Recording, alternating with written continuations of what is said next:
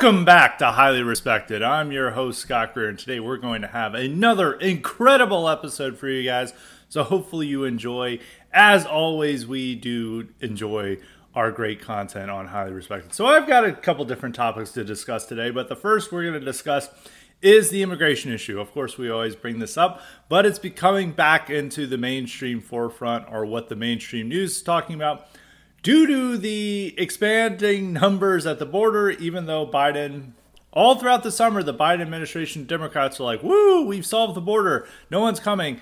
It looks like we're about to have another record month for August. Our August numbers are going to be well past 200,000 once again, which throughout this year, the Biden administration has been championing the fact that there were not over 200,000 migrants encountered or apprehended at the border.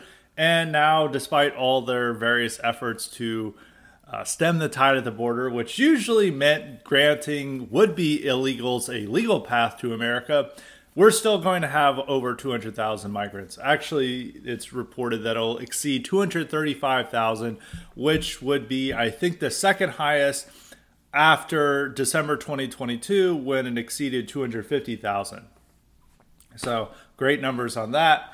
And also the fact that all these blue cities that are all sanctuary cities are suffering immensely from all these migrants coming there, because they hear it's a sanctuary city and they've got great government benefits for them. So they all park out there. And all these cities from New York City, Chicago, DC, LA, San Francisco, and a few others are having major troubles with this, especially with New York City. So we're going to discuss how the immigration issue is impacting America. It's also, there's an impact in Europe where, they're having a huge upsurge of boat migrants from Africa come ashore.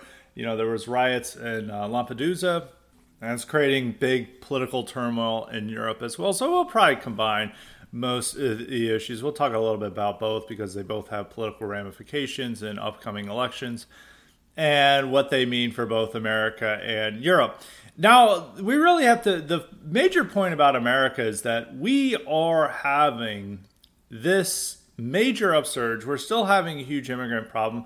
And it's also, the 235,000 number doesn't fully account for how many immigrants are coming here, because through parole program, which is offering at least 30,000 migrants per month a legal path here, and it's targeted to people who are coming from countries that are producing a lot of illegal immigrants: Cuba, Venezuela, Haiti, Nicaragua, and actually I think I went through all four. Cuba, Venezuela, Haiti, and Nicaragua, and they're producing many of the migrants. Then they offered a more limited parole program. I think it's roughly 10,000 migrants per month, and it's probably, I think it might be a little bit less for other Latin American countries. And so that's bringing about 40,000 migrants. And then there's the, you could maybe say 40,000 migrants. And then there's the CBP-1 program, which is saying to these migrants that come to another country, or they go to Mexico and then they apply through the app, they're like, oh, I'm applying for asylum. And then it welcomes them in, which they are not counted as a border counter. Instead, they're just counted as a part of the program. So they're allowed into the country, they're given a court date, or they're given a timeline for when their asylum application will be processed and whether it will be approved, and they're welcome in. And I remember the summer, they're taking in about 1,500 migrants per day through this program. So that's like 45,000 migrants that are coming in through that, at least. So you have about, at least 85,000 migrants would be illegals that would be counting for the border numbers. And they're also doing other things, that they've been directing a lot of these migrants who may have otherwise come to the border. They're telling them to go to the port of entries, and then they're counted under a different rubric. They're not counted under illegal encounters. They've been pushing a lot of them to those areas. So, we'll say at least 75,000 to 85,000 migrants that would otherwise be counted as border encounters are not, because we're letting them in legally. So that 235,000 number, it's really over 300,000 that we're otherwise having. You just have now that 85,000 that are coming in legally. But there are still illegals that's still contributing to our demographic change. It's still, huge population transfer that's happening, and that's happening every month. So that's something that has to be considered. And throughout this year, as I was mentioned earlier, is that the Biden administration was touting these efforts as really stopping the tide. Earlier this year, it looked like, because after December, there was this, it looked like at the end of December, there was going to be an end to Title 42. Title 42 is the program that Trump implemented during COVID, saying that, any migrant that's caught will be deported immediately or expedited deportation, and that was acted as a deterrent towards illegal migrants. And Biden has been trying to remove it ever since he entered office, but they knew that it would have created even more chaos at the border. So they've been, delaying the removal of it or the elimination of it until early May this year, when they finally did it.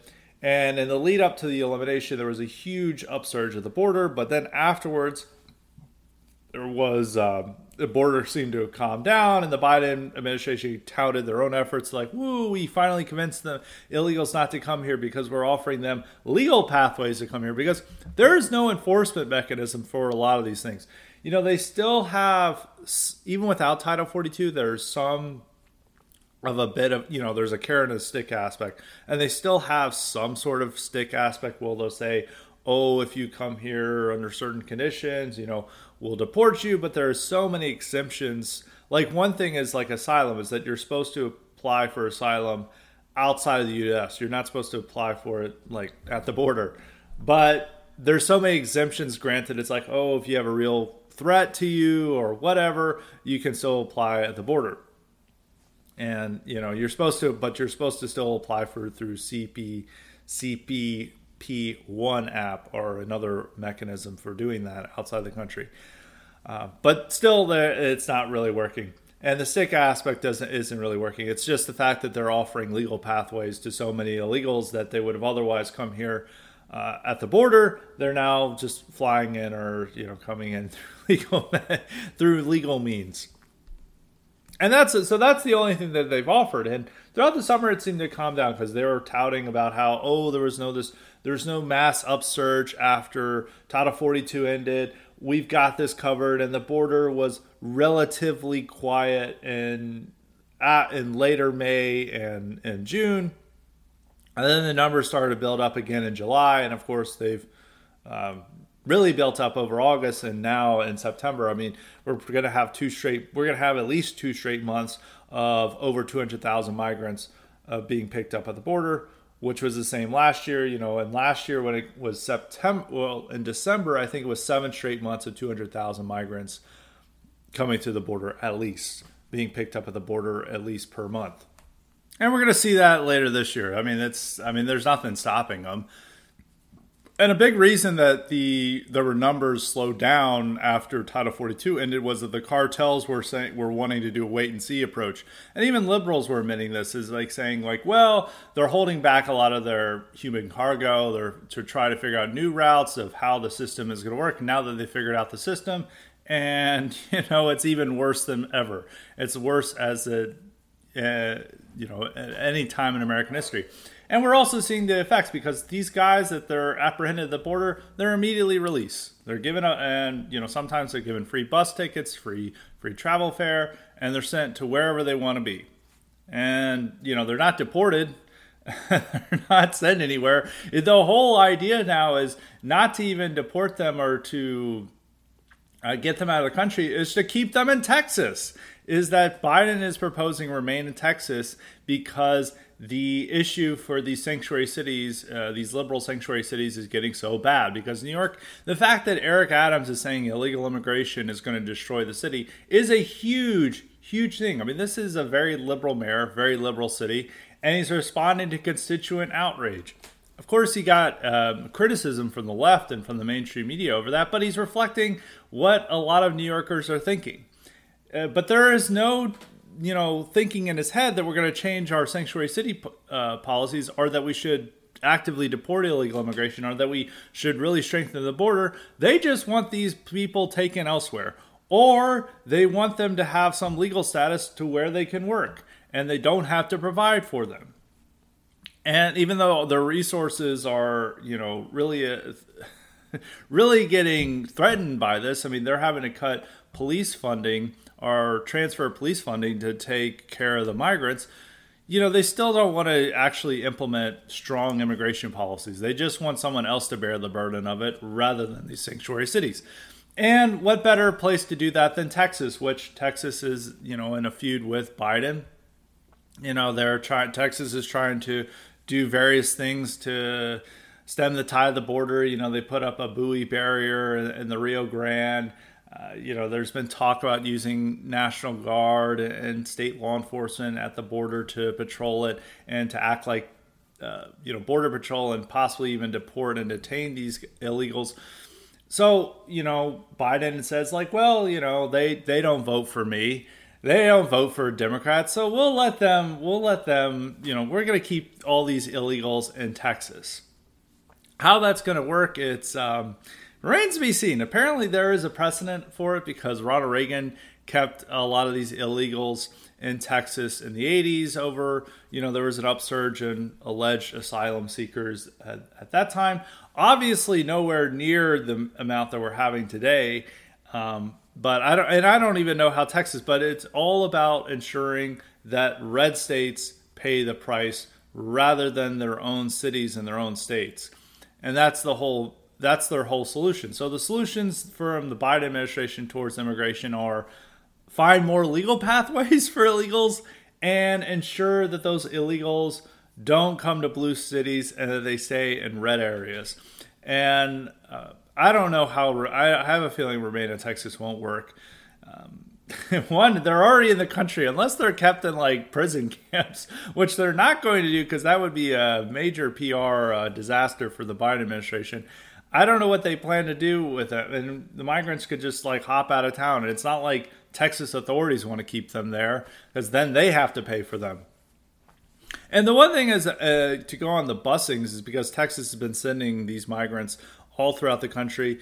Arizona was doing it when they still had a Republican governor. DeSantis in Florida said he's going to do that, but outside of one plane flight to Martha's Vineyard and another plane flight to California, I think both plane flights combined was just 100 migrants. He's not really... he hasn't been flying out any of his migrants because most of them are Cubans and Cubans are connected with his political constituencies. So he's, of course, not wanting to deport Cubans from the state because that's most of the illegals that are most of the migrants that are arriving in Texas coming from. So it's arriving in Florida, rather. So it's mostly Texas that is seen as doing this now. Because Arizona no longer has a Republican governor, and Katie Hobbs doesn't really want to do it to the same extent that Doug Ducey was. There's still a few buses that are coming from Arizona, but nowhere near to the extent of what Texas is doing or Doug Ducey was doing prior to his departure from office. But that is, the busings have worked because one, it's about helping out your own constituents. Is that these it's usually a lot of these immigrants end up in rural towns that are strong Republican areas and they don't have the resources to take care of them and they don't want them. And so Texas is okay, well, we'll send them to places that claim that they want them.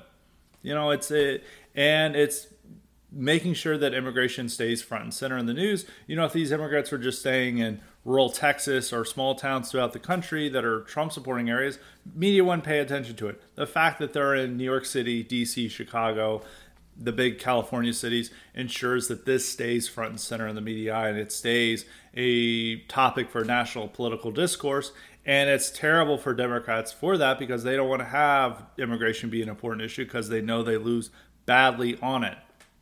Republicans aren't fully exploiting it yet, of course, but immigration is an issue that helps Republicans and will help them in the 2024 election. But the bigger problem with it are, rather than the political considerations or electoral considerations, is that America really just can't sustain this. There's been a lot of liberal policies, insane liberal policies that, we can sustain to some extent. The Ukraine war. For America itself, so far we haven't really suffered from it. slightly higher gas prices, a few other things, but no real big hindrance to us. Europe, different scenario. It's definitely paying a heavy price over the Ukraine war, but America, not so much. Some of the crazy woke shit that we see all the time, the left feels that it can sustain because as long as the people shrug their shoulders and, they move along. But with immigration, there comes with a price tag. And these cities can't afford the massive amount of migrants that are coming to the U.S. And, if this has become spread out, because, we've had well over 5 million illegal immigrants into the country. It's probably, I'm basing this on thinking this from 2022, but it's probably 7 million now. And first off, you got to think about these border encounter numbers. They only count the ones that they actually apprehended. There's several that have gotten away. And usually that's, for the past few years, it's always been around 500,000. And this year it might be even 1 million, depending on what the numbers look like. But there's a ton of illegal immigrants that have just entered this country under Biden alone. And then if you consider all the migrants that would have otherwise been illegals that he's bringing in legally, it's just, it's outrageous what you're seeing. Especially even you had the refugees that they were bringing over from Afghanistan and elsewhere. There's a lot of people they're bringing in. But this is just simply unsustainable. So you have to wonder, what happens next? What do Democrats respond to this? If their efforts to place the burden on red states fail, which likely it will, where do they do next? Will they actually embrace some type of immigration restriction? And the answer is no. Biden has had several opportunities to do something about the border, anything to ensure that they don't have over 200,000 migrants coming in per month. And despite all his efforts, which have usually just been letting in offering them more legal pathways here, none of them have worked. And offering more legal pathways here to would-be illegals still creates those economic problems and those burdens that they're going to be causing, because most of them are coming here and then they're immediately siphoning off welfare. So what will actually convince Democrats to do something about the border? And my answer is probably nothing. I don't think that they're ever going to do something. I mean, there is a chance that Eric Adams, that this problem gets so bad that Eric Adams is just we need a wall and we need to toughen up the border because they're just not going to help us out. I give it to the end of the year. Maybe that could happen. Brandon Johnson in Chicago would never do that. I mean, Brandon Johnson, who's far leftist guy, is the new mayor of Chicago. He's going to be welcoming in as many as possible. And no one in California is going to do that. But even, Karen Bass, who's a far left black Democrat, who all these actually are black Democrats. But Eric Adams is kind of a little bit all over the place. It's a little, you really can't call him far left. But Karen Bass and Brandon Johnson, you can. And she's even complaining about illegal immigrants now. So, it's not really sustainable what's happening. So you have to ask, so you have to wonder what is going to happen. Are they just going to let this happen till maybe Biden is unseated in 2024? And the most likely answer is yes. And I don't know what they'll do. I mean, they've been trying to send some of these migrants to Canada, which is really funny. But Canada, which is, they never say no to immigrants. They feel that they're taking in too many at this moment. And they're like, oh, we can't take in all of them. So that doesn't really work. And that only, there's so many of them that Canada can only take in so many. That's not going to work as a scenario. So you really just wonder how this is fully going to play out. And I do think that the immigration issue, it's going to get so bad that it's just going to be one of those things that's, no matter what's happening with Trump and his legal problems, that this is going to be one of those things that's going to help Republicans do well in 2024. Even if, say, there's a conviction of Trump and other things, I think down ballot, even maybe with the presidential election, that this, that may be offset by the just horrible problems that Democrats are creating with immigration, that and that the fact that they have zero solution to this and they're not going to do anything about the issue because they're far left element of the party thinks we need to be welcoming in them more. And the only problem is that we're not immediately handing out work permits to them or legalizing them. That's just not going to be an issue that they're going to resolve. And even there's people in New York who are complaining about Eric Adams. Like, Eric Adams isn't really doing anything. He's just rhetoric, but they're complaining about his racist rhetoric now. And it's like, the city's obviously suffering from this. They can't sustain this problem anymore.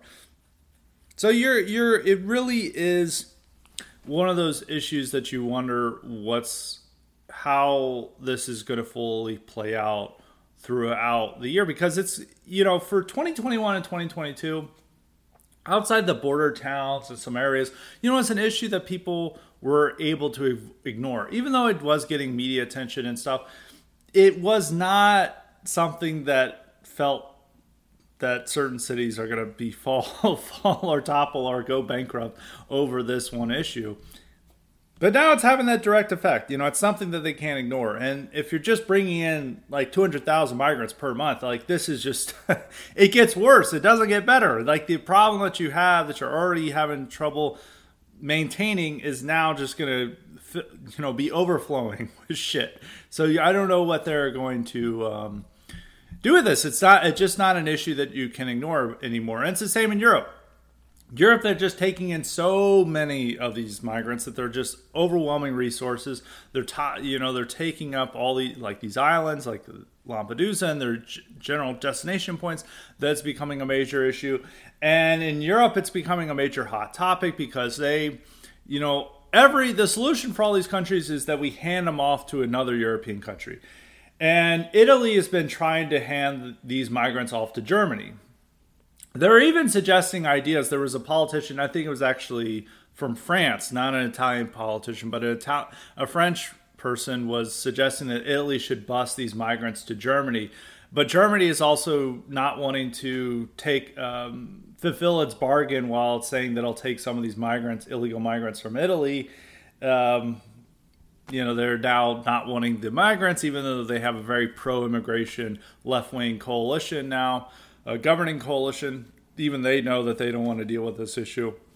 And these countries are limited in what they can do to keep out the migrants. Italy's been trying to do a blockade. Really hasn't worked so far. I mean, Meloni, a lot of her immigration grandstanding has turned out to be bogus and just nothing. And she's advocating for more guest workers while doing nothing to really stop the illegal immigration tide. And also they're limited in how they can deport these migrants because of the European courts saying that it's against human rights to do that. And even the European Court of Human Rights, maybe not use the official term, but the European courts are even limiting the UK from deporting migrants to Rwanda. I think it was Rwanda. Which a European court said they couldn't do. Even though the UK left the EU, they're still legal traps into doing this. And then the UK is having problems with illegal migrants coming over from across the channel, and they're trying to send them back, and France doesn't want them. And so it's just a big clusterfuck. But it's actually helping the right-wing parties because, in several states in Germany, the AfD is now reaching 30%. And that's a huge deal because the far right has never gotten, I think there was a party that had connections with a certain banned political party from the 30s and 40s. In the 50s, I think it was like the Socialist Right Party, if I'm not mistaken. They got like 15% in an election, and then they got banned. And that was like the highest total. And it's looking like the AfD nationwide is going to get at least 20%. And in certain states, they're the biggest party. Like, this is a major deal that a far-right nationalist party or a right-wing nationalist party is so successful in Germany. And it's driven by immigration and over the idiotic policies that Europe is pursuing over the Ukraine war and Russia. And just energy policies in general. Stupid energy policies. So this is like an issue that no longer can be ignored. It's not something, it's going to be a dominant issue in 2024, both in Europe and in America. And it's going to help the right, but it really needs to help the right enough so they fully gain power so they can stop this problem, because the left is never going to stop this problem. They are always going to support it, and their only solution is to offer more legal pathways to these migrants or push the burden onto right-wing states or right-wing localities. And that's even the same in Europe as it is in America. So that's a topic we're going to be fully keeping an eye on for a long time, obviously, because it's a core issue of our side. But moving on to another topic that's a little less serious, but more entertaining. It is the topic of conservative girls gone wild. Using girls here may be a misnomer, because all the women we're going to be talking about are definitely very mature older women. One is even a grandmother, and she is 36 years old. And of course, I'm going to be talking about Lauren Boebert. But it's not just Lauren Boebert's antics that we're going to be discussing. There's also Kristi Noem. There's also Nancy Mace and Marjorie Taylor Greene, and a few others that are going to be talked about in this segment. And it's really just that there is the bigger theme is that there's all these women that are now becoming leaders in the Republican Party.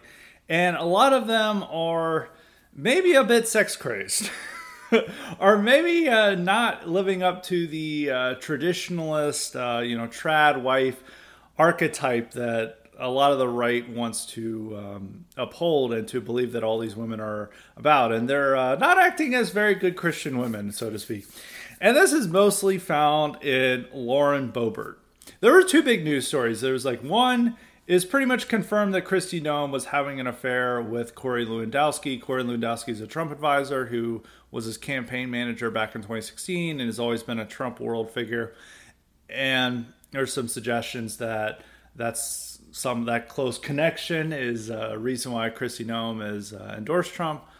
That aside, it was confirmed that they're likely having an affair, despite both being married and Noem wanting to present herself as this good Christian woman and strong social conservative values. She's having an affair, a not very well hidden affair with Corey Lewandowski.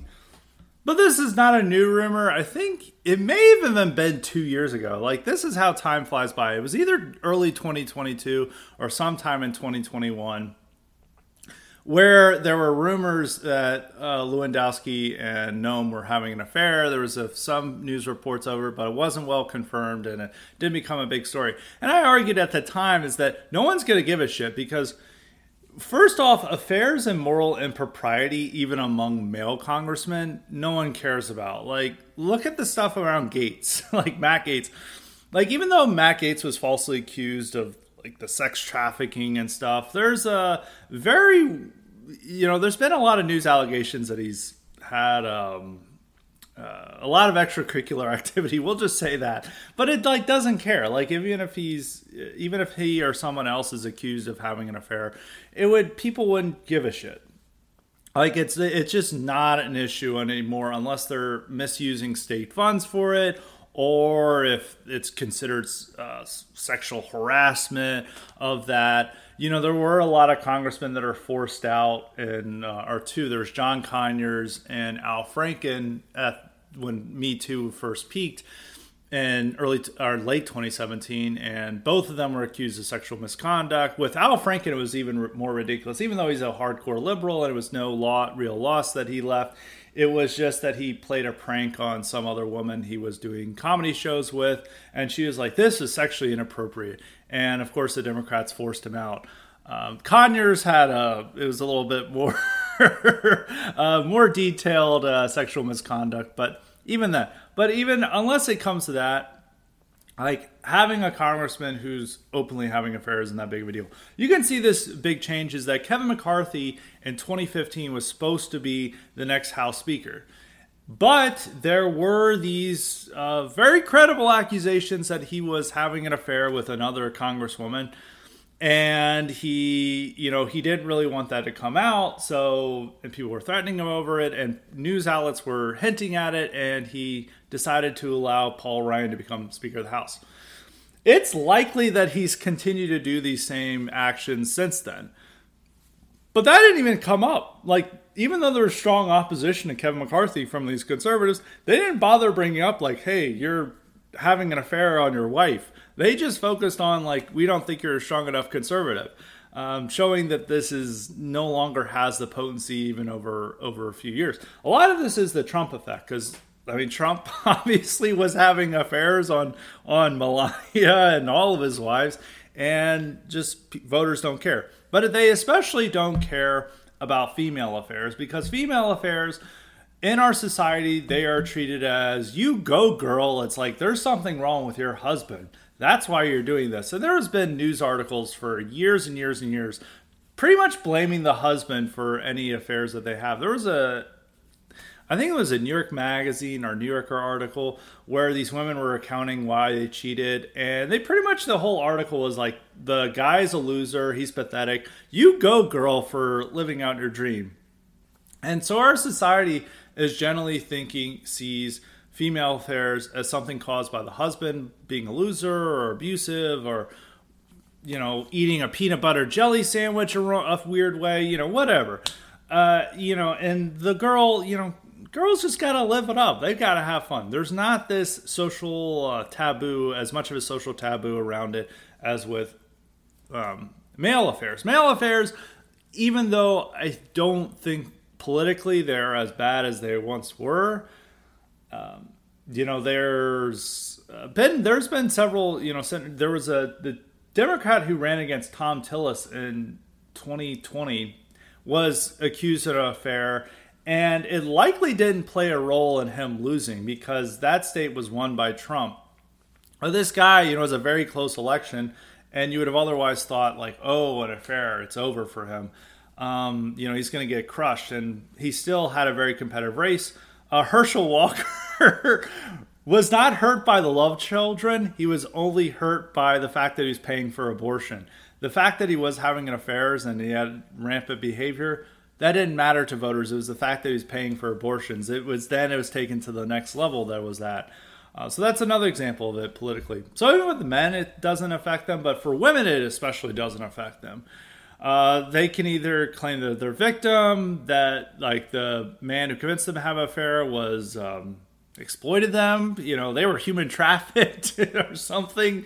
They lost their sense of agency during this. People believe this shit, so they'll do it. Or they'll be like, my husband's a loser and I just wanted to have fun. Both are acceptable things. Or they'll just say it's a private matter and it's none of your business. Another acceptable matter.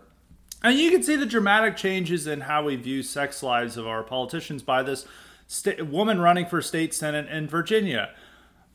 This woman is doing porn on the internet for money. And it's like, I think it's like all the sex actions are with her husband, but it's like, this would just be like, it's over. Like, you not only are not running for office, like, you're like gonna need to change your name. Like, it's over for you. This woman instead is having the entire Democratic Party and mainstream media defend her as a victim of revenge porn. It's like, my private images have been leaked. It's like, you were selling these clips on the internet for money. It's like, but then they're like, oh, her private acts are being leaked. It's like, she's the one who leaked them. Like, this is already out there. And the fact that she hasn't dropped out and she's actually defending her actions, and liberals are like, go girl. This is so brave of her. It just shows like the sexual standards we have, especially for our leading figures, are just like completely different, even from 10 years ago. Still even 10 years ago, affairs hurt politicians. I keep bringing up these examples, but there was a Republican in Louisiana, David Vitter. He was actually a solid senator. He was very strong on our issues, and he was running for governor against the current Democratic governor.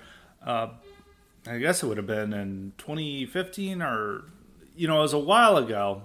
And it was 2015.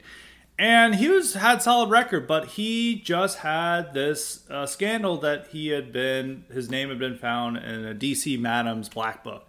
So he's using escorts. And like, how is this a shock to anyone that our lawmakers are banging prostitutes? But this is a huge deal, and this is a scandal. And this was his major problem in the campaign. He barely won the primary. It looked like he lost the general election over that problem. And this is just in 2015. And this is a deep red state, but they revolted against him and they said no. And, and he lost that election. But today it's like, it wouldn't even made news. It would have been like hardly a campaign issue that he was paying prostitutes. So like, oh, well, maybe it is the Trump effect on our politics. Probably, I don't know if it's a good thing, but it's something. And one more example before I go to Lauren Boebert is in 2014, there was a very competitive primary in Mississippi between Thad Cochran, establishment Republican, and Chris McDaniel, who was a Tea Party guy.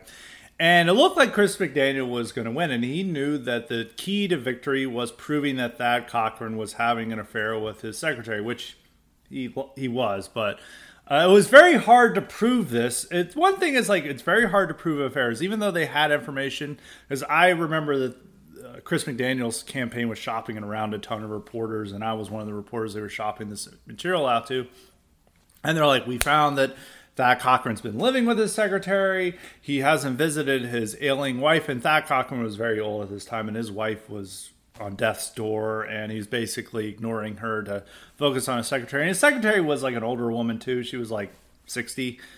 So it wasn't like it was like a young secretary. But it was likely that he was having an affair. But it's very hard to prove this, but they knew they went to such desperate means to prove that they were having an affair that, like, McDaniel's campaign broke into the nursing home where Cochran's wife was to show, like, this information, because they knew that this was going to be the key to victory. If they proved the affair, if they were able to use that in ads, that would have killed him. And now today, like, people wouldn't even go to that extent because they know that, like, voters are just going to shrug their shoulders and like, oh, well, and continue on, depending on the case, but very different. And it's just like and this is not just even though we're primarily focusing on Republicans, this goes doubly true for Democrats because they now have a lot of their younger women are polyamorous or having nudes online. Besides the state Senate candidate who's now just showing the full effect of this, and we're going to have a lot more Democratic candidates like this because of just like what liberal women are like.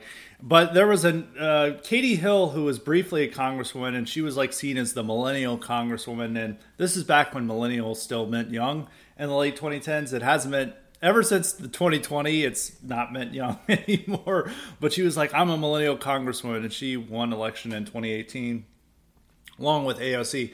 And it came out that she was having an affair with one of her staffers. And she was also having affairs with lots of others because she was polyamorous. And there was nudes that are leaked online, and she was able to turn herself into a victim because she was like, these are revenge porn of my husband, and this is what it is. And of course, Democrats are like, you go, girl, have your fun. But she had to resign because it was after Me Too, Congress had made explicit rules that you are not allowed to have relationship with your staff, and she was doing that, and there's some other improprieties in that, and so she had to resign. But the entire mainstream media thought she was a hero for having an affair and that there was nothing wrong with any of her actions despite and being polyamorous. So this is across the field, but Republicans have their own specific problems. So now we're coming to Boebert. Boebert had this is one of the funniest news stories of the year. And Boebert just had an incredible year for herself. First is that she became a grandma at 36 and proudly announced that she was a grandma, even though it was not a planned pregnancy. It was her teenage son knocked up a 15-year-old, and he's not going to be, they're not marrying or anything, and it's probably unlikely he's going to be the one taking care of it. But Lauren Boebert announced she's a Gigi, and this is awesome. And for some reason, the right began defending this teenage pregnancies outside of marriage, where the father is not even going to be around to take care of the kid. For some reason, this is epic because this is what more people should do. I don't know why, but people were going with it. So people actively defended that. That was another moral change because in 2008, I brought this up at the time, it's like Sarah Palin forced her daughter, who was almost 18, to be engaged to the father of her child to show that they were building up, they're still for traditional family values and stuff. Of course, that engagement didn't last, but when she was running for vice president, it was seen as embarrassing and a huge mark against her, especially among conservatives, that her child was having a teen pregnancy. Boebert showed that actually conservatives think teen pregnancy is now awesome, because all the criticism was coming from the left, while conservatives were like defending it and like, at least they're having kids. This is the natalist future we want. And I don't know. Those arguments are once again coming up with Boebert's latest example. And then she got a divorce from her husband. And her husband and her have had a very Jerry Springer life. Like, they've been calls for domestic abuse coming to their home, and they've had funny legal issues throughout their time. And they don't really have any money either, because very much living up to their white trash persona. And then soon after her divorce, it was found out that a few years ago she had tried to seduce a married man who's like a bar owner, and she was like going up to the bar and like, hey, I got some money for you, like, leave your wife for me. And she was also married at this time, and obviously that was it. But then it's like all come down to her attending a performance of Beetlejuice the musical in Denver, Colorado, with a date. Well, she went to it. And first reports is that she was just kicked out for vaping and being loud and obnoxious. I mean, she went to the event and the whole time was like vaping, and people told her to stop, and she's like, no. And then she was like clapping and singing and dancing along in her seat, which is just really not what you're supposed to do at these things. Like, I hate that. But there's like a certain type of woman that, especially white woman, who are just like, woo, I'm in my seat dancing and singing. This is not quite like a rock concert so much. You can, if the rest of the crowd is swaying along to it, I guess you can go with it. But, her was maybe, she was thinking she was at a Doobie Brothers show or something.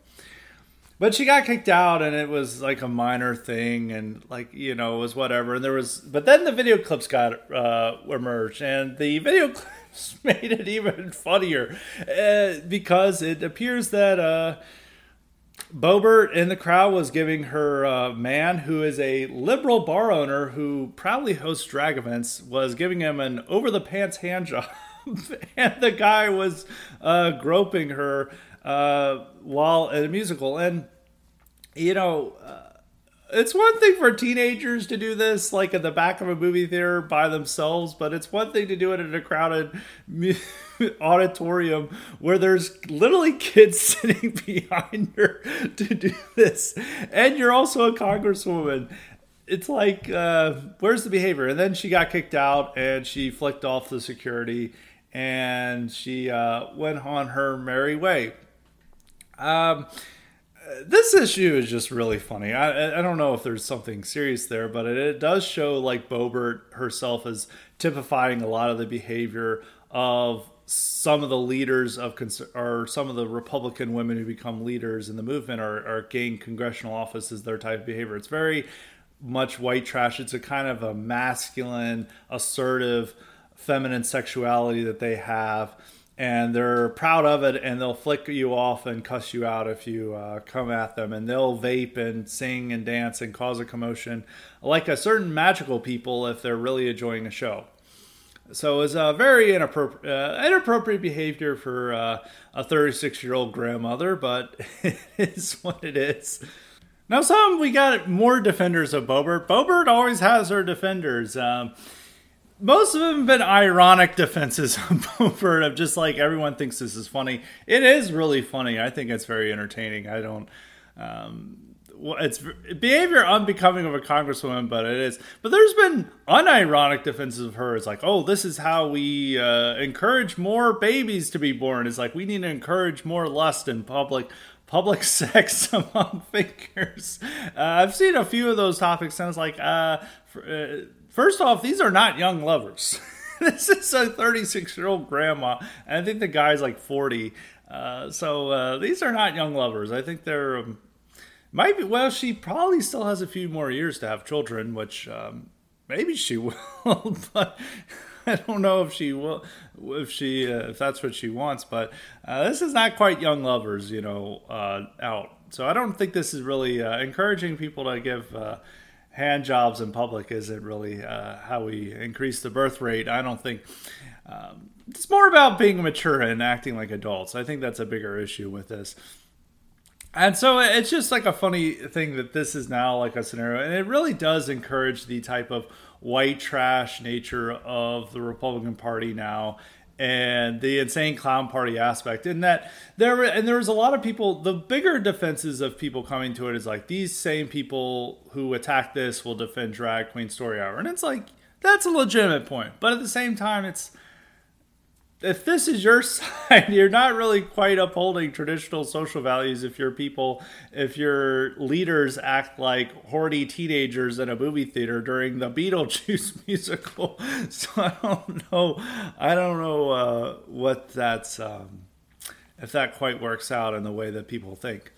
But Boebert does represent a lot of the type of people that are now into this. And it's even her former friend and now enemy, Marjorie Taylor Greene, has had similar events. She had multiple affairs on her husband, which Daily Mail had a whole funny article about the goofball she was having affairs with. There was like one who's like a guru of some sorts that she was having an affair with. It was a very funny article, which once again, if that article had come out 10 years ago on a conservative politician, it would have been over for them. But the fact that it came out and it did zero damage, no damage whatsoever on her, maybe a damage on her marriage, because eventually, I think just this year, they announced she's getting a divorce from her husband. This is like 2 years ago. This is like when she first entered Congress, when this article came out. And it's just like, these don't matter, especially for women. So she has similar stuff that's going on to Boebert, even though they both hate each other, probably because they're both very similar. And Congress is only big enough for one of them like that. There's also been rumors swirling about her and McCarthy. So there's that's very similar to them. And so they'll all talk about like the social conservative agenda and this, and then they'll go and have a lifestyle that's very incompatible with that. And another thing is like how many swingers are in Republican leadership circles. It's like, I know a lot of people who are powerful in the Republican Party who are swingers. It's like an interesting thing. It's like, Democrats are polyamorous, and then Republicans are swingers. That's the real party partisan gap between the two. There's been a few. There was one woman, I think it was running in Arizona. She was about to challenge a more conservative lawmaker in a primary, and then she decided not to run. I think it was Arizona, and then it turned out she and her husband were swingers. Not a huge surprise there. I've heard it about other Republican officials as well, that this is something they're into. And it appears that probably MTG and maybe Lauren Boebert may have been doing similar behavior as that. It's funny that this is coming out at a time when also you see the rhetoric online is, a total prudishness. We're pretending that no one's having sex. Everyone's going to be waiting till marriage. And then in the marriage, like, all sexual activity will be limited just to childbirth, to giving birth to children. That's all that it's going to be about, which it comes into direct conflict with what the Republican women in Republican leadership roles are like. You saw this with Nancy Mace, who's another, very has a lot of sexual energy for a Republican congresswoman, and she gave a speech in a prayer breakfast where she talked about how her husband tried to pull her into bed to obviously have sex with her before the prayer breakfast. She's like, "Oh, sorry, honey, I have to give a talk before a prayer breakfast. We can't do this right now. We'll do this later tonight."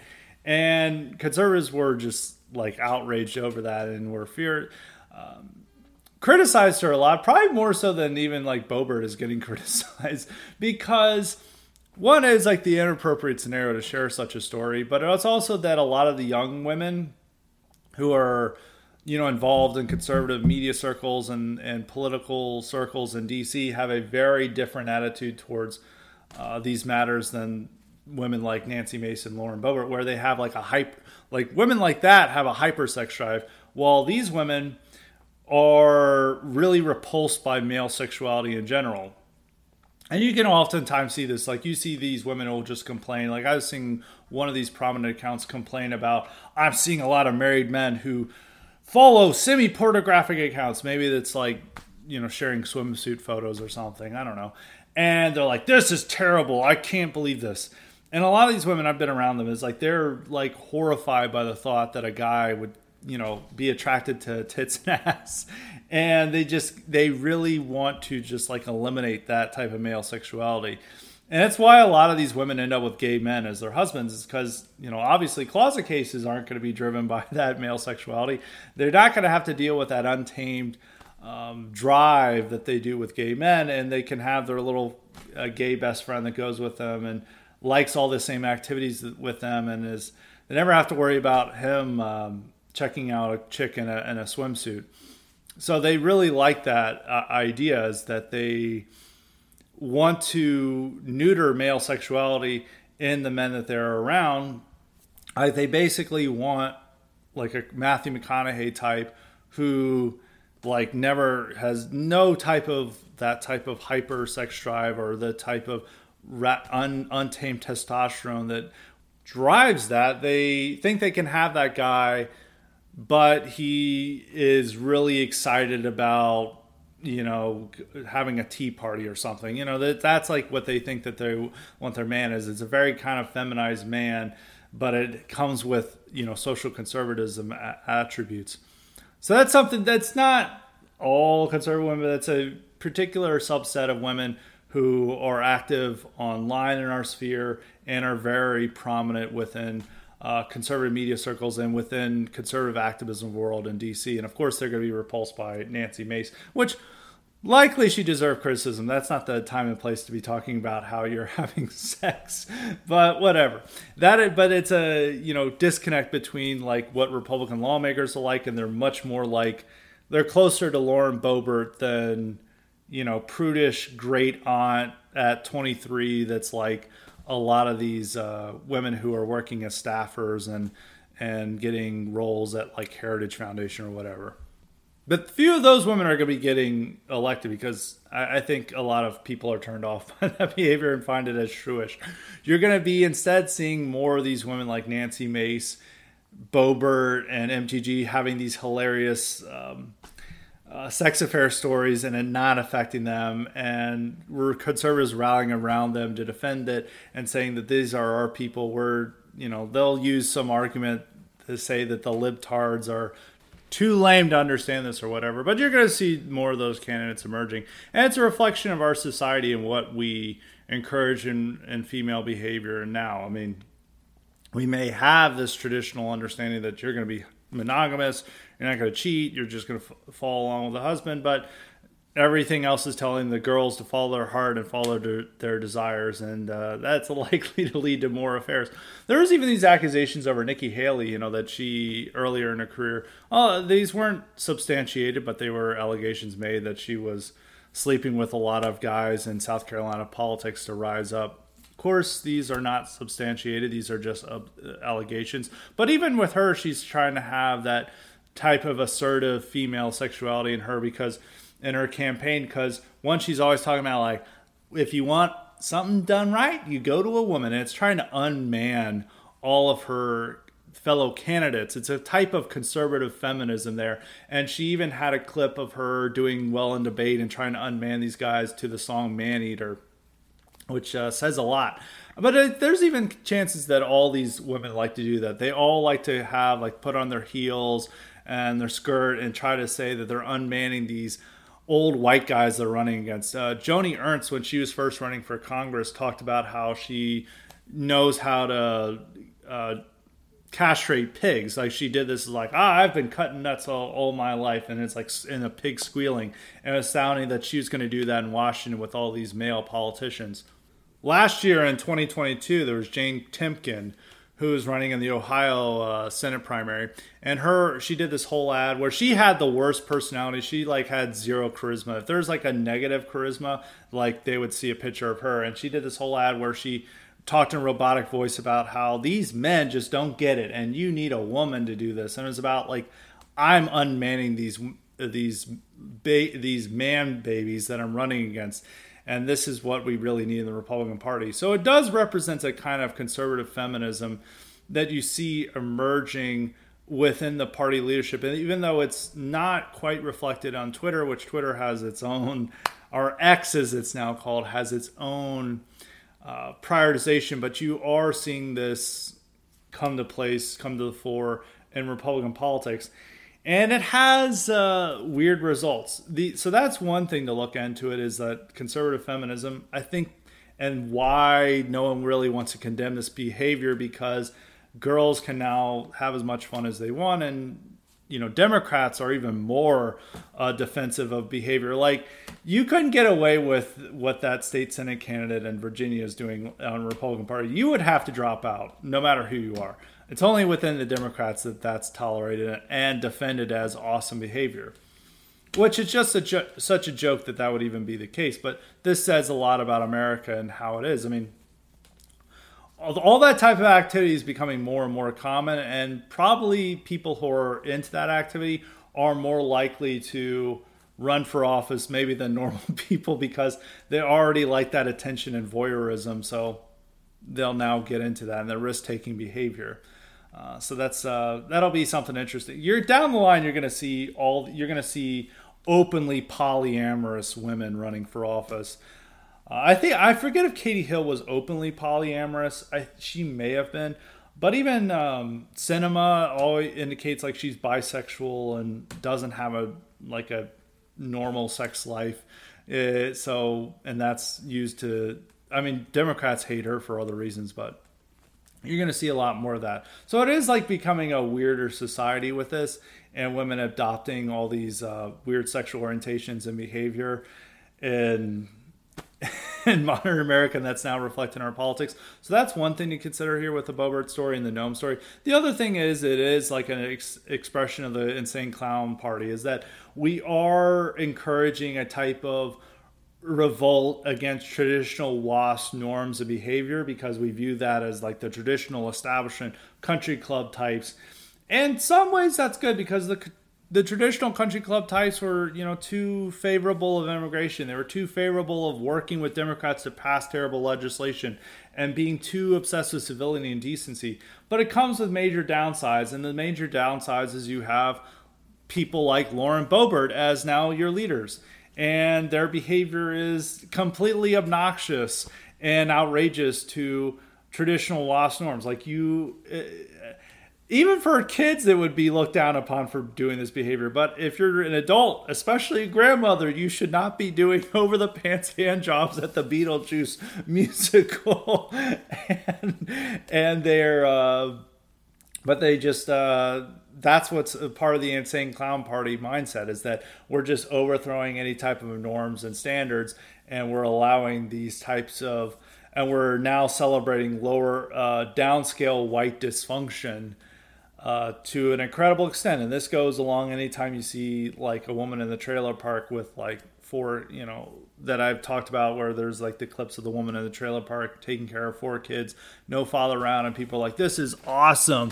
And even with Lauren Boebert's, her kid having a teen pregnancy, and him deciding not to marry that girl and probably not taking care of the kid, that scene is awesome. So it's a little bit too much. People really view a lot of the old WASP norms as libtardism now, and that in this like Caddyshack mindset that they're rebelling against the country club. But when that rebellion comes, you're not really quite getting people focusing on the identity issues or taking them seriously. You're instead just finding people defending Boebert's antics and in general white trash behavior, which is upsetting or is very unappealing to middle-class whites, and then they are less inclined to vote Republican. So that's just something to see there with conservative girls gone wild and what's happening there. A little bit of a lot of things to discuss in that topic, but the one final point I want to make is you're going to see so many hilarious sex scandals coming from politicians that wouldn't have even been imaginable for politicians in a previous era, even in the 2000s and 2010s, but they're going to become so common, and really all they are just jokes but they don't really upset these politicians' chances of being reelected. Now on to the Common Elite questions. We are going to have a final topic, which I'm going to address the changing Greerhead pledge, and maybe if it changes back, we'll do that as a final topic for today. But we're going to get out of the Common Elite question. We only have one today, so that's fine. We'll have many more next week, I bet. But today as a reminder, you too can get the power to ask me questions or suggest guests and topics if you sign up for the Common Elite option at Highly Respected Substack. And that's at highly-respected.substack.com. And make sure to sign up for the IQ supplements while you're there. I'm going to have to change that slogan if I change it to highly-respected.com, because it's apparently a lot easier to share this stuff on Twitter with that if you don't have Substack in your handle, because of course any Substack mention gets throttled on Twitter. So I had to change my whole slogan that I've been doing for years. But in any case, we'll go to the one question that comes from Dave, and Dave asks, Scott, what do you make of Trump saying that the heartbeat bills are bad? Is this bad politically? And what about the backlash to this? And this is an interesting question, because Trump went on with an NBC interview and he's like, oh yeah, the heartbeat bills are bad. You know, he was critical of these bills, that they went too far. And he's like, we're going to bring Republicans and Democrats together to have a common solution on abortion, which is unlikely to happen. So I will say this, it's not smart for Trump to do this in a Republican primary of what he said about abortion.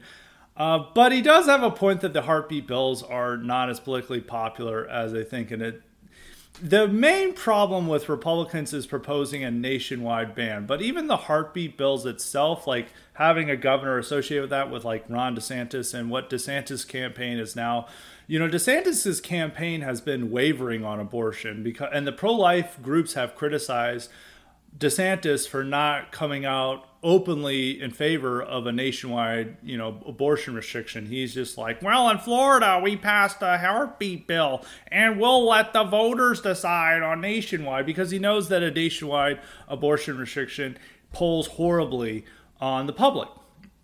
Even though technically a 15-week, when they, you suggest a 15-week ban, the fact is that it just comes out as ban, and they don't, and it's like nationwide, and it's just an issue that they need to push aside for other issues, because it obviously hurt Republicans in 2020 and 2022, which all these idiots still say, like, oh, no, it didn't. Look, they had pro-life candidates who won in various states. It's like, look, if it's such a politically popular issue, they should be able to pass abortion restrictions at the ballot box in red states. But guess what? They keep failing in every state they do this, in Kentucky, Kansas, Montana.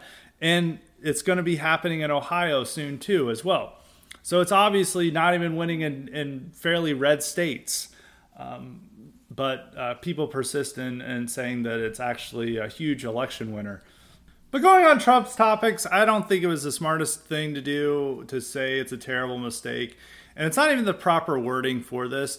The real issue is just to say we're going to be focusing on other things, because it's clearly a political killer for Republicans. It's not a political winner.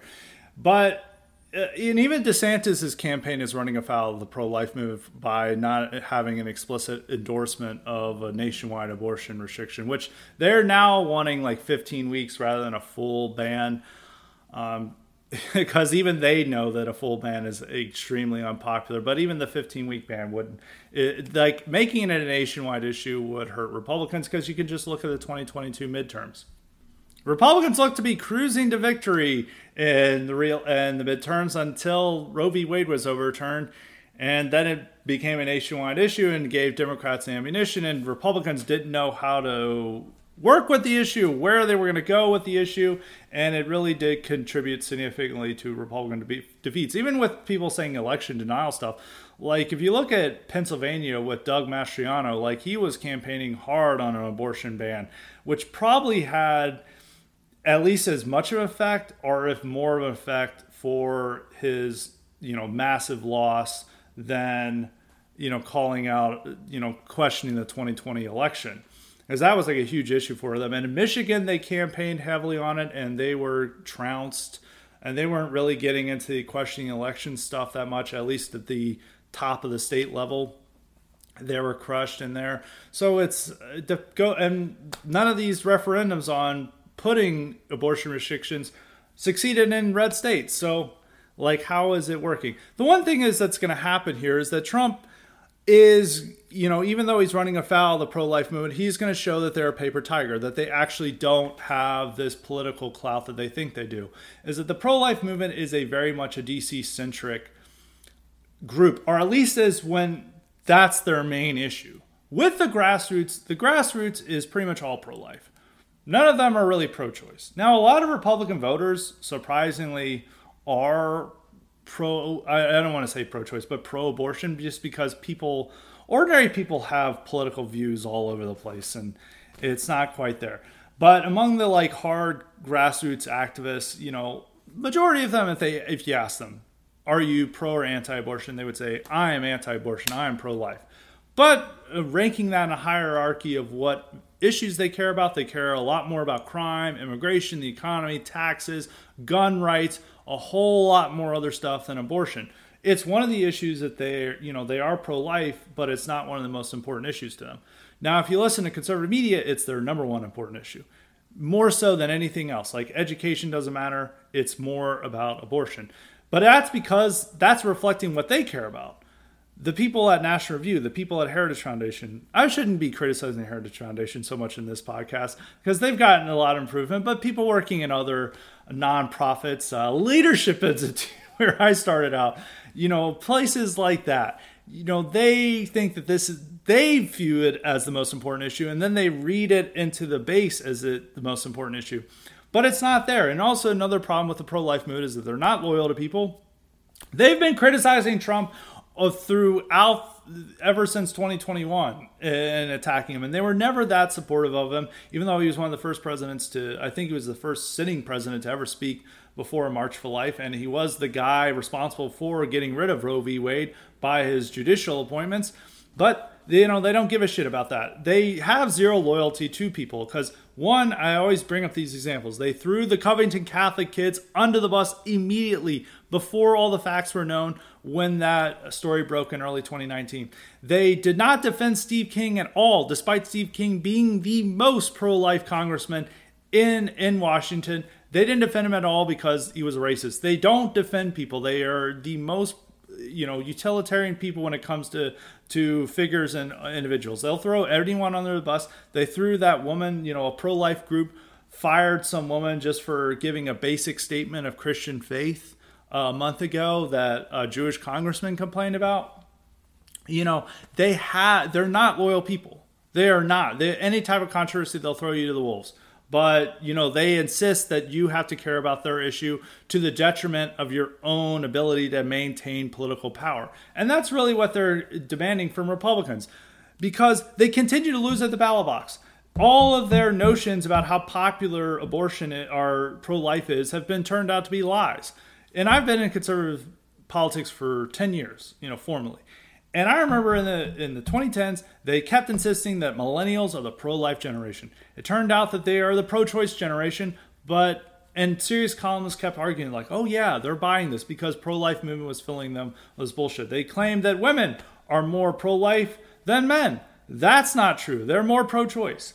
They even will sometimes claim, because of how they distort polling and stuff, they'll even claim that a majority of Americans support a ban on abortion pills. Actually, it's the opposite. And so, but they rely on this thing. And by allowing Republicans, they don't really reward Republicans for doing what they want, because they don't provide the type of votes, or it's not like they activate like people on the sidelines of whether to vote. They don't activate that mass constituency like the issue does on the other side, because there's all these apolitical people, apathetic people who will turn out the ballot box if they think that their birth control is going to get banned. There's a lot of people like that. There's not these type of people like, oh, Republicans finally overturned Roe v. Wade, now I'm going to vote for them. They didn't turn out voters at all. They don't provide money. They really just ensure that Republicans can't accomplish anything because they have to focus on their one issue that isn't even that popular among, or that important to Republican voters. And it's more about elite capture than it is about reflecting what the grassroots mood is. The grassroots is pro-life, but they are concerned about other things more than they are about abortion. And Trump is beginning to reflect that, and I think Trump's poll numbers are not going to be hurt by these comments. He is not going to be hurt in the primary at all, and even DeSantis really can't pick up on it because the pro-life movement doesn't feel that he's pure enough. So it's just going to show them making big hay about this. It's just going to show that Republicans can safely ignore them, which is going to diminish their political power over time, which is probably not a smart move for the pro-lifers. But this is just going to be facts. I mean, the Ohio referendum on abortion that's going to be on the November ballot is going to be a pro-abortion victory. And they'll probably even get the 60% of the vote. And it's just going to look embarrassing for for pro-lifers. And this is going to continue on. And they're going to continue to lose the argument that this is what the masses care about. So some accept this. And some who accept this complain about Trump's electability problems. At the same time that they'll say Trump is unelectable, they'll be insisting, well, who gives a shit about electability and winning politics? We have to do this no matter what, because this is what's important. And it's like, well, how are you motivating people if you're promising massive defeat, but you have to do this anyway? And I just see like people like, oh, this is a weak man position, this is weak, or this position. It's like, look, if you're essentially embracing an issue that even your own voters aren't really are fairly apathetic towards, and it ensures that you're going to lose political power, and which is also going to mean that you're not going to even be able to affect this issue as much as you like it's politically stupid. But people just embrace that radical rhetoric because they know that they lose the electoral matter. So they just say, like, who cares about this? We're going to do this anyway, which then just jeopardizes any other issues that you'll care about, and you're just ensuring permanent Democratic power. And it just becomes a way to own people online, and then you're politically powerless, and then Democrats can easily overturn your abortion restrictions, and what did you accomplish? You accomplished nothing. So it's a real political stupidity in addressing this issue. And that said, it's not like Republicans should go pro-choice, because those voters are never going to vote Republican. And a lot of the pro-lifers, the grassroots is still relatively pro-life. So you do have to figure out ways. Republicans are always going to push for ways to restrict abortion, whether that's defunding Planned Parenthood or making it harder for Planned Parenthood to set up in various areas and other things. And even just leaving it to a state's issue of how they're going to see abortion is probably the best compromise you can do. So that is like the case. It's not like an argument for Republicans becoming pro-choice. It's just more of an argument that Republicans have to be much smarter and much more tactful about this issue going forward. And they need to avoid making this a national issue in 2024. Just saying, like, we're leaving it to the states. That's it. It really negates some of the power it's going to have in the 2024 election. The dumbest thing they could do is, like, we're mandating a nationwide ban, which is just a gift for Democrats. You just have to be smart about this issue and how you address it, because there are so many important things right now. And stressing this issue above all is going to ensure that we have no ability to address those issues about demographic change, about public law and order, about foreign policy, on a host of all other issues. If you sacrifice that all on behalf of one, not only will you'll not accomplish anything on those issues, but you'll ensure that the Democrats can easily overturn all your progress and advancement on that one issue that you care about. So that's my opinion on that subject. I've talked about this a lot. It's not very popular with some of the audience, but I'm going to say it anyway. Now for a final note is the controversy over, lots of controversy today, is the controversy over the Greer-Head Pledge. Is that I announced a change to the Greer-Head Pledge saying that I will not watch the NFL will now be turned to I will not watch the NBA. And I went over some of the reasons for this in my podcast or IQ supplement last week, which is why you should subscribe. But I think this is showing some indecision on my part, but actually there was a really good comment from one of the people who was listening to the IQ supplement. And they said that, And part of the argument that I was making is that the Greerhead Pledge becomes by saying we're no weed, no NBA, no rap, no Marvel, is that it becomes a saying that we're going to oppose black culture or we're going to reject black culture and we're going to reject Reddit culture. But actually the point person made is like, well, all the 4 previous tenets represented a different aspect about American culture. And the NBA pledge is redundant because you're already saying I'm rejecting rap music. And most of the people who are not listening to rap music are going to also not listen to or not watch the NBA because it's like black culture. So it's redundancy. You already have the black culture tenet there with rap. So it makes more sense to return the NFL to that take. And so I am more open to that idea. So most likely we're going to have it revert back to the original form. I'm going to explain why in an article later this week. But I think to just go over brief is that the 4 tenets represent a different aspect, negative aspect about America. Weed represents vice and drug culture. And it's not just like drugs. It also represents pornography, gambling, poor eating habits. It's like a drug and vice culture is that people can't control their habits and they just want to be slugs. That's why you're rejecting weed. Rap, rejecting black culture. Nothing else need to be added, but we'll add some stuff into the article to address the NBA question. And then Marvel movies. It's a rejection of Reddit culture. And that would also include Star Wars and just like all the type of goofy fandoms that are now emerging around various superhero movies or whatever. And so those are rejection. Now the NFL, when you have that, NFL is a combination of all 3. But it's the ultimate form of American culture. If you want to ask if you were limited to one expression of what is American culture, it would be the NFL. Now, there's some good aspects about it. Like, I actually love the game. Football is my favorite sport to watch. I loved watching football as a kid. I still like watching football now. I prefer watching college football because it's a more erratic game. There's much more unpredictability. There's a better culture and atmosphere around it. But I still like the NFL. There's a much better skill involved. So it's still an entertaining sport to watch. But it's more about the culture around it. And it's very much this like ugly American culture that's a combination of all 3. And it has Americans in this giant bread and circuses spectacle where they're able to avoid important issues and just focus on the spectacle, the bread and circuses, rather than what's in front of them. And it's not I don't want to say that this is a rejection of sports culture because a lot of people interpreted that. And that's one reason that I wanted to go to NBA because I'm not telling you not to watch any sports. I'm just telling you not to watch specific sports, primarily the NFL and the NBA, also MLS, but I don't think anyone has to worry about MLS or really the NBA. It's primarily NFL, and it's more about stressing an ideal rather than ensuring that everyone follows it. Because I know a lot of people who are big Greerheads who like rap music, and I know a lot of big Greerheads who are big into the NFL.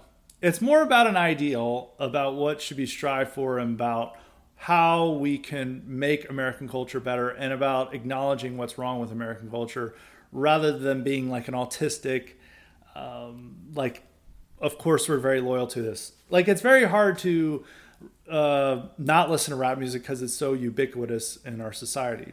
And it's very hard to avoid noticing the NFL because, it's just such a common male culture for adult male. So you have those issues, but it's about stressing an ideal. So we're most likely, due to the fact that they each represent 4 different things, and the NFL is the culmination of the other 3 and also representative of this type of ugly American bread and circuses culture, a spectacle culture that's very much around America, which is different from sports culture. It's not a rejection of sports culture. Sports is like great. I think I like sports. I think the main problem is with sports is that they're using this to propagandize and insert insidious ideas in the heads of Americans. So that's my main issue for this. So we'll explain this in an article later this week. I had another great article I was thinking about writing this week, but we'll save that for another time. It's not time sensitive. I can't reveal any details about it. But that's it for today's Highly Respected. We're going to have a great IQ supplement later this week and a fantastic article as well. So be on the lookout for that. So until next time, stay respected.